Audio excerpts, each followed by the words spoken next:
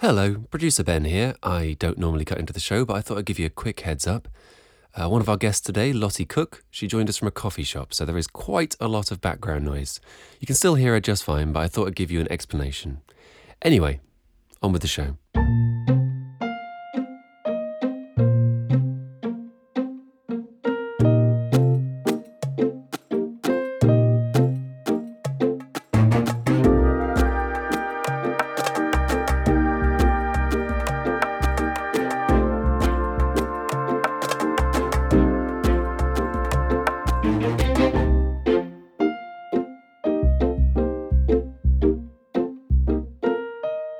Welcome to From What If to What Next, that place in your listening life where you know your imagination will be loved, cherished and fed delicious grapes while it reclines on a very comfortable chaise lounge. We do this every 2 weeks and we love your feedback. So wherever you're listening to this, do tell us what you think, what you like and what we could do better. We welcome it all. And while we're on the subject of helping us do better, do take a moment to consider becoming one of our beautiful patrons over at patreon.com/FromWhatIfToWhatNext. They're really what enables us to do this. And for just £3 a month, they get these podcasts the day they're released, plus our magical and delightful Ministry of Imagination bonus episodes and more besides. Do think about it. It really helps. Today we're talking about education. What if we had an education system that was actually fit for today?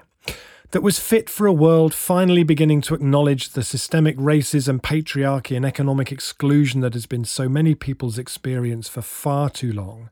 That was fit for a world up to its neck in a climate and ecological emergency.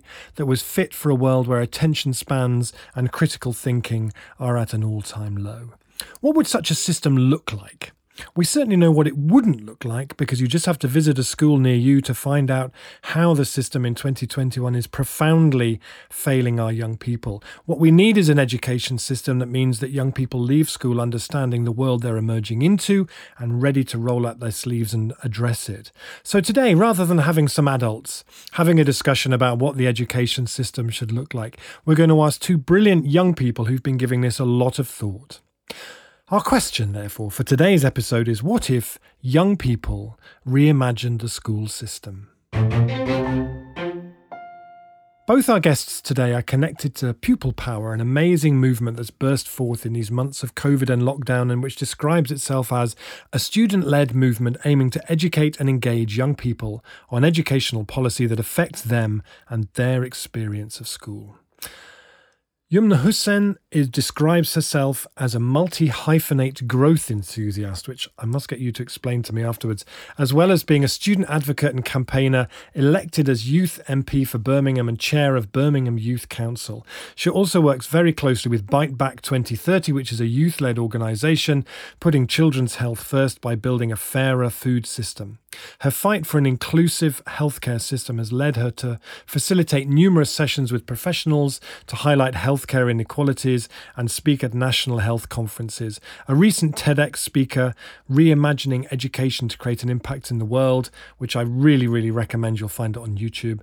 Yumna works with organisations focused on transforming the education system into one that is equitable, inclusive, decolonised and centres the views of learners. An avid writer, spoken word poet and public speaker, she's also the author of a fiction book, Struggles of War. And among all of that, has, we're delighted to say, found the time to come and join us too. And Lottie Cook is an 18-year-old student activist and writer, centring their work around improving our education system and furthering the rights of women and those of marginalised genders. Lottie's work works with many organisations, such as the Pupil Power, NCS, and the #IWill campaign, where she uses her journalistic capabilities to inspire and provoke action. She's written for the likes of Toynbee Hall, Innovate Journal, Comics Youth, and is soon to be featured in Diverse Educators and Manifesto. Wow, welcome both to From What If to What Next. Lovely to have you here. Thank you for having us. I'm so excited. Yes, thank you so much for having me as well.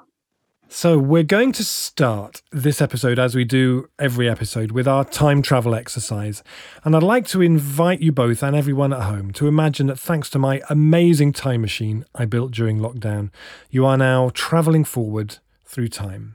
Forward from here, travelling through year after year, 25, 26, 27, 28, until you arrive into 2030.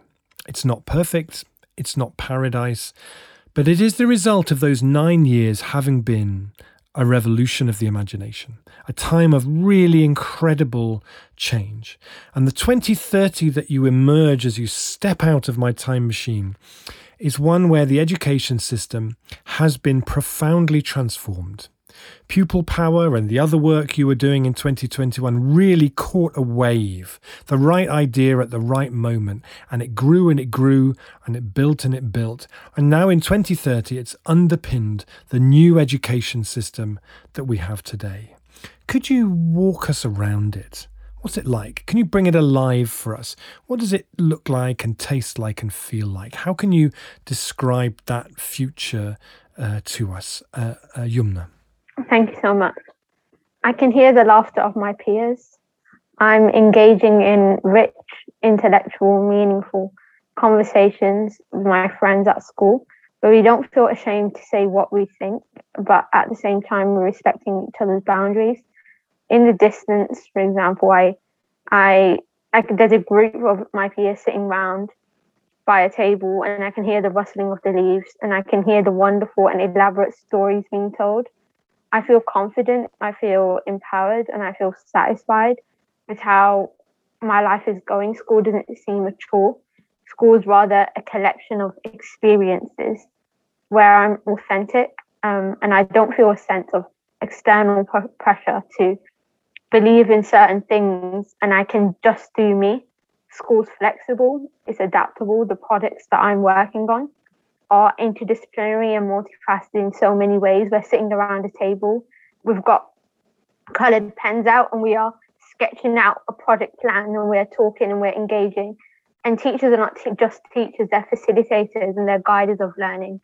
And that's what I really love about school. And I'm being limitless in my thinking and bold in my decision making, because now in the curriculum, young people are able to co-create solutions. Our ideas are directly embedded within policy making because our lived experiences are valued.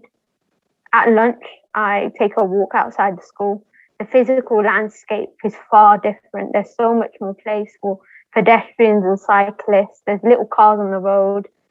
There's fresh, clean air to breathe, just breathe in. There's an open public space just nearby my school. There's a buzz of energy. It's vibrant. It's home to so much practical resources and physical spaces for making, cooking, learning, growing food, which is regenerative by design, and it's vibrant. It's a hub of activity. And I don't feel like I'm just a student. I'm a lifelong learner. And that is what really inspires me in my work. Wow. Beautiful. Thank you so much, Yumna. Lottie.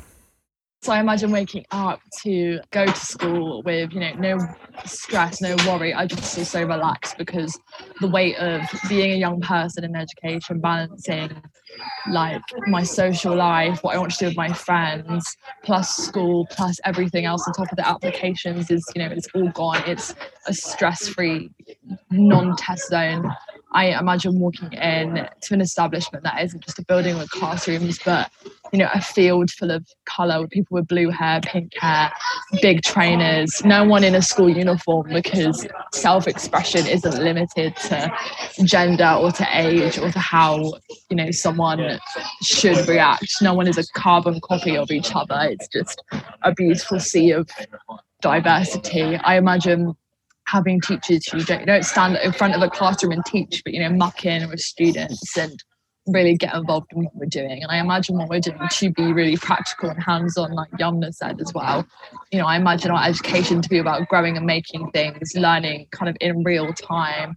I imagine external speakers coming in, but not just speaking and lecturing, but getting involved with us. I imagine it to be shaped by young people and for us to be the ones kind of leading the system along with the educators, not it being some hierarchical structure.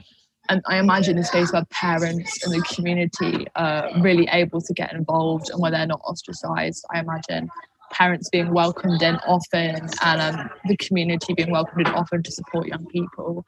And I imagine mental health services to be the centre of education. I imagine that to be fully funded and something that every student has access to and is encouraged to talk to them, no matter whether they're flagged up as someone who is, vulnerable mental health wise, or just any other student. I imagine careers advice to be really, really important, and for that to be something that is weaned into every part of education. And I imagine students to be learning something other than algebra, and something that will help them for the rest of their lives. So yeah, I think that's me. Brilliant. Beautiful. Wow. Thank you both so much. That was just wonderful. So my first question, as people far closer to the education system of 2021 than many of the people listening to this podcast might be, how would you capture what's wrong with it? What are its failings? What isn't working? How did the system that you've just been going through let you down, would you say? Lottie. That is a hard question, Rob. Wow. There's so much I could say to that. I think a lot of it has to do with ethnocentrism and how we're kind of very much learning in, a Western kind of way, and also capitalism. Like, we're learning to be carbon copies who go to work, have a family, go on that trajectory, and then die at the end of it. Like, that is kind of the expected for everyone. When you want to take an alternative route in education, and the response is like, what? Like, I think how BTECs is still something that people are so scared of. So I think, yeah, capitalism is a big part of it. But I also think bigotry, to be honest. I think, as a queer student myself, it has been really hard to express myself properly without that kind of like, oh no, too much, too weird. They're always like, be bold, be weird, be you. But there's always there's a level where that has to stop, which I never have understood. I think we need to sort out. I've just been going off on a ramble there, but like, I hope that makes some sense. Thank you. Yumna, what would you say to that? Yeah, I would definitely say that there's so many different factors within the education system, but I think one of the most important things that I feel like is lacking in the education system is giving young people the agency to have responsibility of what they're learning, how they're learning, and when they're learning it. And I feel like the lack of agency makes us feel disempowered. It makes us feel like we have no control over what we can do in our lives. And it puts a lot of pressure on ourselves, which affects our mental health in so many ways. And another thing is that you mentioned this in your book, and it really sticks with me. When the education system really prioritizes standardization with the heavy focus on exams, and it's like they say they care about young people's mental health and our well-being, but at the same time there's so many different things which indicate that they don't. It's like when it comes to exam season and revision season, they don't care about your mental well-being as much, and it makes young people feel like they're not being listened to, and we're always being pushed down the narrow academic route where we only perceive ourselves in a certain way due to societal expectations, and that is not tackled in schools. And especially with the fact that a lot of young people now are getting more involved in social justice and trying to make a positive impact in the world. And in our school's basically a mini society. So without an understanding of how social inequities work together to create unjust structures, the schooling system and the wider education system is and will continue to be a factory site, if you like, for the production and reproduction of social injustices. And so that I feel really needs to be tackled in our schools, where social justice is not just implemented is not just seen as an add-on in our schools, but it's actually embedded directly within the curriculum, directly within the mindsets of young people, that they shouldn't feel frustrated in themselves to create change. Because I said this in the talk as well, I think to change systems externally, we have to change our mindsets internally. We see ourselves usually as powerless people. We can't create change in society. But once we flip the narrative on its head, and once we say to ourselves, we can mobilize our mindsets for action, we can turn this frustration that we have into action, and we can actually unite together to create change. And I feel like this unification is missing a lot in our schools. So do you feel like there is enough good stuff there at the moment, like in the national curriculum and stuff that gives a foundation to build something different on? Or do we need to completely reconceive and rebuild from scratch? Is this a repair job, or is this a complete rebuild job? Yumna, what would you say? This is a complete radical transformation of the schooling system and the wider education system. And I'll tell you why that is. Over the past few years, this agenda of reform has gone on for so long that nothing is actually being reformed. And I've spoken to international educators about this, of what the current state of the education system is so dire right now, where young people are just not willing to go to schools. Attendance rates are at all-time low. The current pandemic has exacerbated a lot of social inequalities in society and within schooling, that reform isn't needed anymore. The government's version of reform was to give young people a little bit more time and a little bit more option in the subjects that they pick in when they're in year 8 and year 9 or whatever. But nothing has actually been changed because they're not including young people in their decision making. When they're talking about consulting young people, it's let's just listen to a few young people through a bit of surveys, but not actually going into schools, seeing what young people need and actually implementing that in the policy. And a lot of international educators that I've spoken to, they've said that they found loopholes within their national curriculum. For example, there's a school in Australia now where they found a loophole in the system where it said that they just need to be offering the national curriculum. Young people don't actually need to be taking the subjects in the national curriculum. And they've allowed young people to co-design their own curriculums. And I feel like that is really, really necessary in our school. To answer your question, yes, I feel like the whole system needs to be radically transformed with young people being seen as learners and not just students who are there, like Lottie said, to just be rote learners and come out of this system as just robots, basically. Thank you. Lottie, what do you think? I was just going to say, like, the bells that dismiss us from lesson to lesson at school go way back to the era when workhouses were a thing and they were dismissing people from one task to another. So with that information in mind and those policies that currently exist in schools, to have the mindset that we can fix it is just a complete misunderstanding of the situation. Other things that spring to mind like that, and we have a young person in our network who goes to a school where when a member of SLT enters a room, they all have to stand up. And that to me was completely barbaric. But yeah, see, it happens to Yumna as well. And I spoke to more people in our network and it happens to loads of them.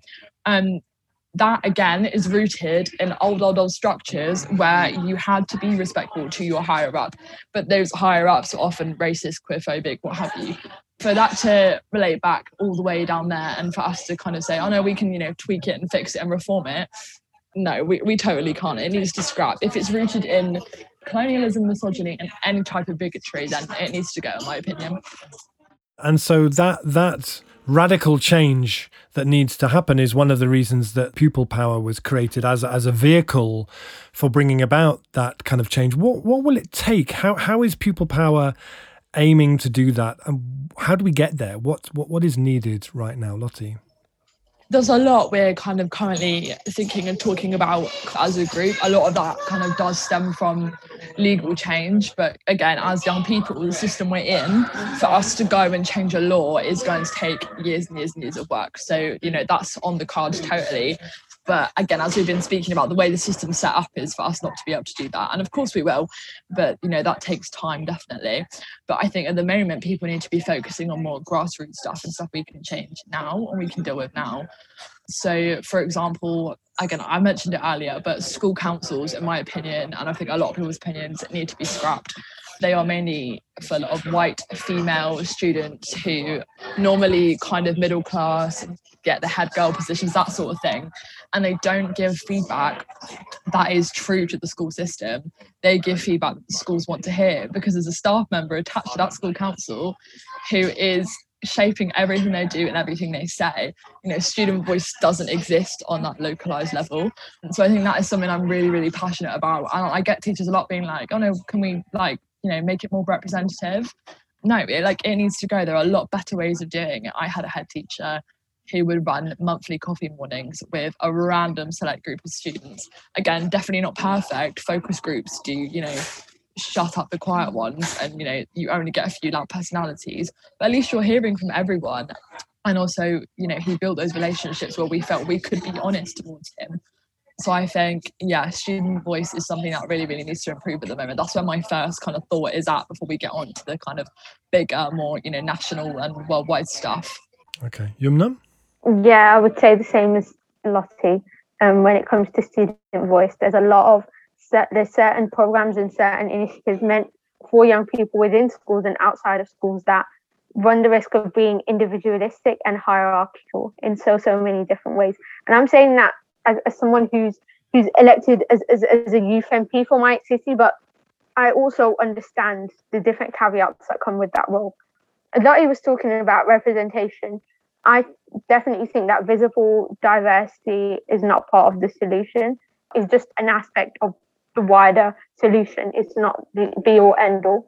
And I feel like the first port of call is trying to get student agency, student voice basically needs to be scrapped, like Lottie said, and actually directly embedding that within everything, whether that's co-designing curriculum, and students actually creating the philosophy of the school, the policies of the school, from everything, the hiring of facilitators and guiders of learning. I feel like it's a big thing as well.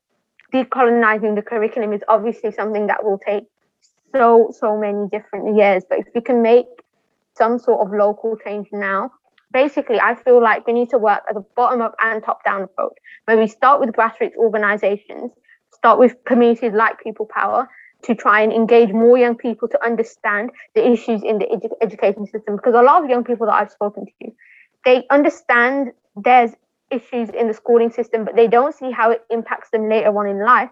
Only then, when they step out and take a look back on the system as general, they say to themselves, well, we can actually change this, but that's only when we've mobilized their mindsets for action. So it's about really changing the mindsets of young people that you actually have the power to change this. You just don't know it yet, but we're here to help you realize your potential. We're here to help you realize that you can change this. And this also comes from the lack of imagination. We feel like we can't imagine a better future because we haven't been able to see a glimpse of another one. We haven't been able to see a glimpse of another schooling system that gives us hope, basically, for the future. A lot of schools, instead of them encouraging students like myself, like Lottie, like so many others, to take an active interest in the world around them, engage in necessary and even uncomfortable situations and conversations with their peers, their family, and develop their social awareness. Schools and even government, through their laws and the policies that they enact, actually actively prevent students from developing themselves politically as well. And I feel like that is a really, really dangerous thing, because when you shut off that one side of a student, your natural instinct is obviously to fight back for what you believe in. But that's hard when the system that you're in is designed to not hear your voice or not consider your voice valued enough to be part of the wider conversation. Yeah, two of my kids went to a school where there was a democratic school and the kids had the power to hire and fire teachers and change the school rules and change what they were taught. And, some people listening might think, well, that's just a recipe for anarchy and complete chaos. But what happened was that they learned how to do that. They learned how to be part of a democratic system and how to be in meetings and how to make decisions. And it's something that's really hugely affected their lives, I think. So the focus of this podcast and of your brilliant TEDx talk, Yumna, was on imagination and creating the best conditions for it to flourish. Would you both say that your imaginations are as they are because of the education that you've had or in spite of it?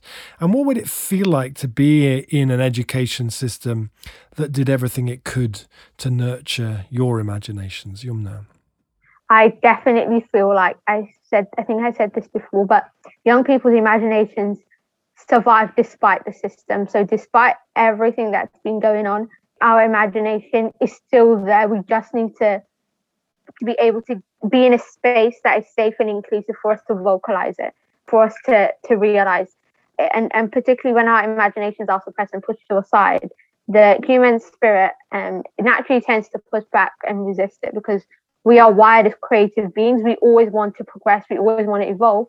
And so I feel that there is definitely need to be a focus on imagination within the education system. And that's just not within the education system now, because arts is not seen as an important thing. It's just pushed to a side. We feel like we can't contribute anything because we're not given the space to. So I feel like, I think I said this in the TED Talk, but it's the three main things, which is personally developing yourself, doing the self-evaluation, looking at where you can contribute, uniting with other people. So trying to create a space or try and find a space where you're able to connect with people like People Power, being able to be part of a a national community of students who are just as passionate that I am about transforming the education system. And then service, actually doing the work and contributing in whatever way that you can, small or big, and not being actually afraid to challenge the status quo. And I feel like a lot of young people, and not just young people, a lot of people within the school ecosystem, teachers, parents, the wider community, local citizens, I feel like they need a space to come together, because there's one thing talking from young person to young person. There's another thing talking to a young person in an educationalist or someone who's really passionate about transforming the education system or an educator. And there's another thing talking to policymakers. And there's another thing actually getting everybody within that space to vocalize what they want to say. And like you said, some people within certain focus groups, they will take the control and they will lead on it. Then leave space for the other people not being able to properly contribute.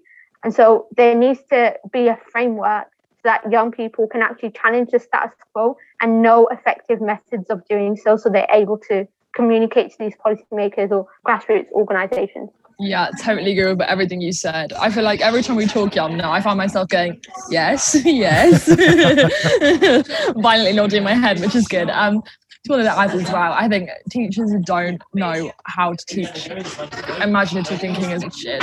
I remember so many times sat in like English lessons and we did creative writing, and our teachers would be like, yeah, okay, we're going to think of a story now, go and include these devices, like write a little short story for me, and that would be all the help we got. That's hard for anyone to do at that age. Plus, again, you're making us include certain devices or whatever to tick a box. That's not creative or imaginative. That's what the government wants us. That's what capitalism wants us to do, for us to be all carbon copies of each other. So I wish the school was set up in a way where it was more like, here's how I would craft a story and how I would kind of work with it. You know, what about you guys? Let's build one together. Let's kind of, what characters could you have in this? Let's explore this through drama and through games instead of just okay, you did a simile, good job, well done, you're now a writer. Like, that's the best metaphor I can think of for how I would want to change imagination in schools. Lastly, I'd love you to imagine that, unlikely as it may sound, that Gavin Williamson were to at this moment join us in our meeting. What would you say to him? What would be your advice to him? What would be your demand to him? Lottie? There's a lot I would say to him. There was a lot I would say to him. Gavin, if you're listening to this, we won't be friends. Yeah, there's a lot I would say. Number one would be, give up your position. That position needs to be filled by someone who has been through state education, who has essentially taught, had a really good understanding of all the failings of school and all the positives of school. That would be my number one thing. And two, for you to be saying that young people, have, their opinions heard in education, I want you to put your money where your mouth is. We as People Power sent a letter recently to him talking about, the lack of youth representation, especially in COVID conferences. I don't know if you know, under 18s have never been able to answer in COVID conferences, which was really frustrating as an organisation, because everyone in People Power was like, I have tons of questions and you're not answering any of them, and we don't have a chance to ask it. Gavin Williamson came back with a list of youth forums, which are made up of a very select small group of young people who are, getting their voices heard, 3 times a year. It was a small amount. So I want him to put his money where his mouth is and actually, go into schools, talk to young people, have specific young person conferences, and everything of the sort. We need to see this happening. You can't claim youth voice and then back away from the conversation. I want him to be there and to be in it. Great. But yeah. Thank you. Yumna, what would you say to Gavin Williamson? Yeah, exactly what Lottie said. Give up your post. I don't think you're fit for it, because we need somebody who's worked with young people in an education setting, who understands the failings of the wider the schooling system, in the wider education system. Someone who's able to actually positively create change and understand that to do this, young people's voices and ideas shouldn't be taken as tokenistic. It's not a tick box exercise. The idea should directly be embedded within policy making. And so I would say to him that if the vision of the education system that we have is realized, if this vision was realized, young people would feel safe, they would feel confident, they would feel empowered to create change in the world and to be the version that they want to be, without this external pressure from schools, without this external pressure from different individuals telling young people what to do with their lives. And ultimately, there will be more contributing citizens in the world. Gavin, if you listen to this, please listen to People Power, listen to all the different young people like myself, like Lottie, who believe in the power of transformative education that is stripped of racism, that is stripped of colonialism, that is really takes young people as learners and makes learning vital for young people to grow and evolve into the wonderful people that we are. Wow, thank you both so much. Another world is possible indeed. You've both been just amazing. And personally, I would quite happily, on the strength of this discussion, hand over all decisions about the future of the education system to the two of you, having heard more sense in the last 40 minutes than I have in many years of election manifestos and education strategy plans. Thank you both so much for joining me. And I hope you listening at home have found this similarly inspirational and illuminating. So my deepest thanks to Yumna and Lottie. Thank you so much for joining us here today. Thank you for having us. Thank you so much for having me. It was beautiful. Yeah, we've loved it.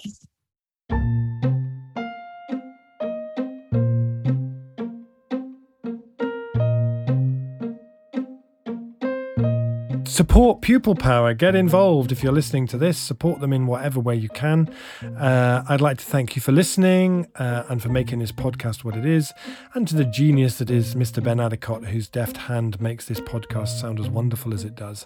The aim of this podcast is to help you to create in your imagination a future worth longing for. Today's conversation has completely done that for me, and I hope for you too. So we'll see you next time when we'll be back with two guests and an entirely different topic. Bye-bye for now.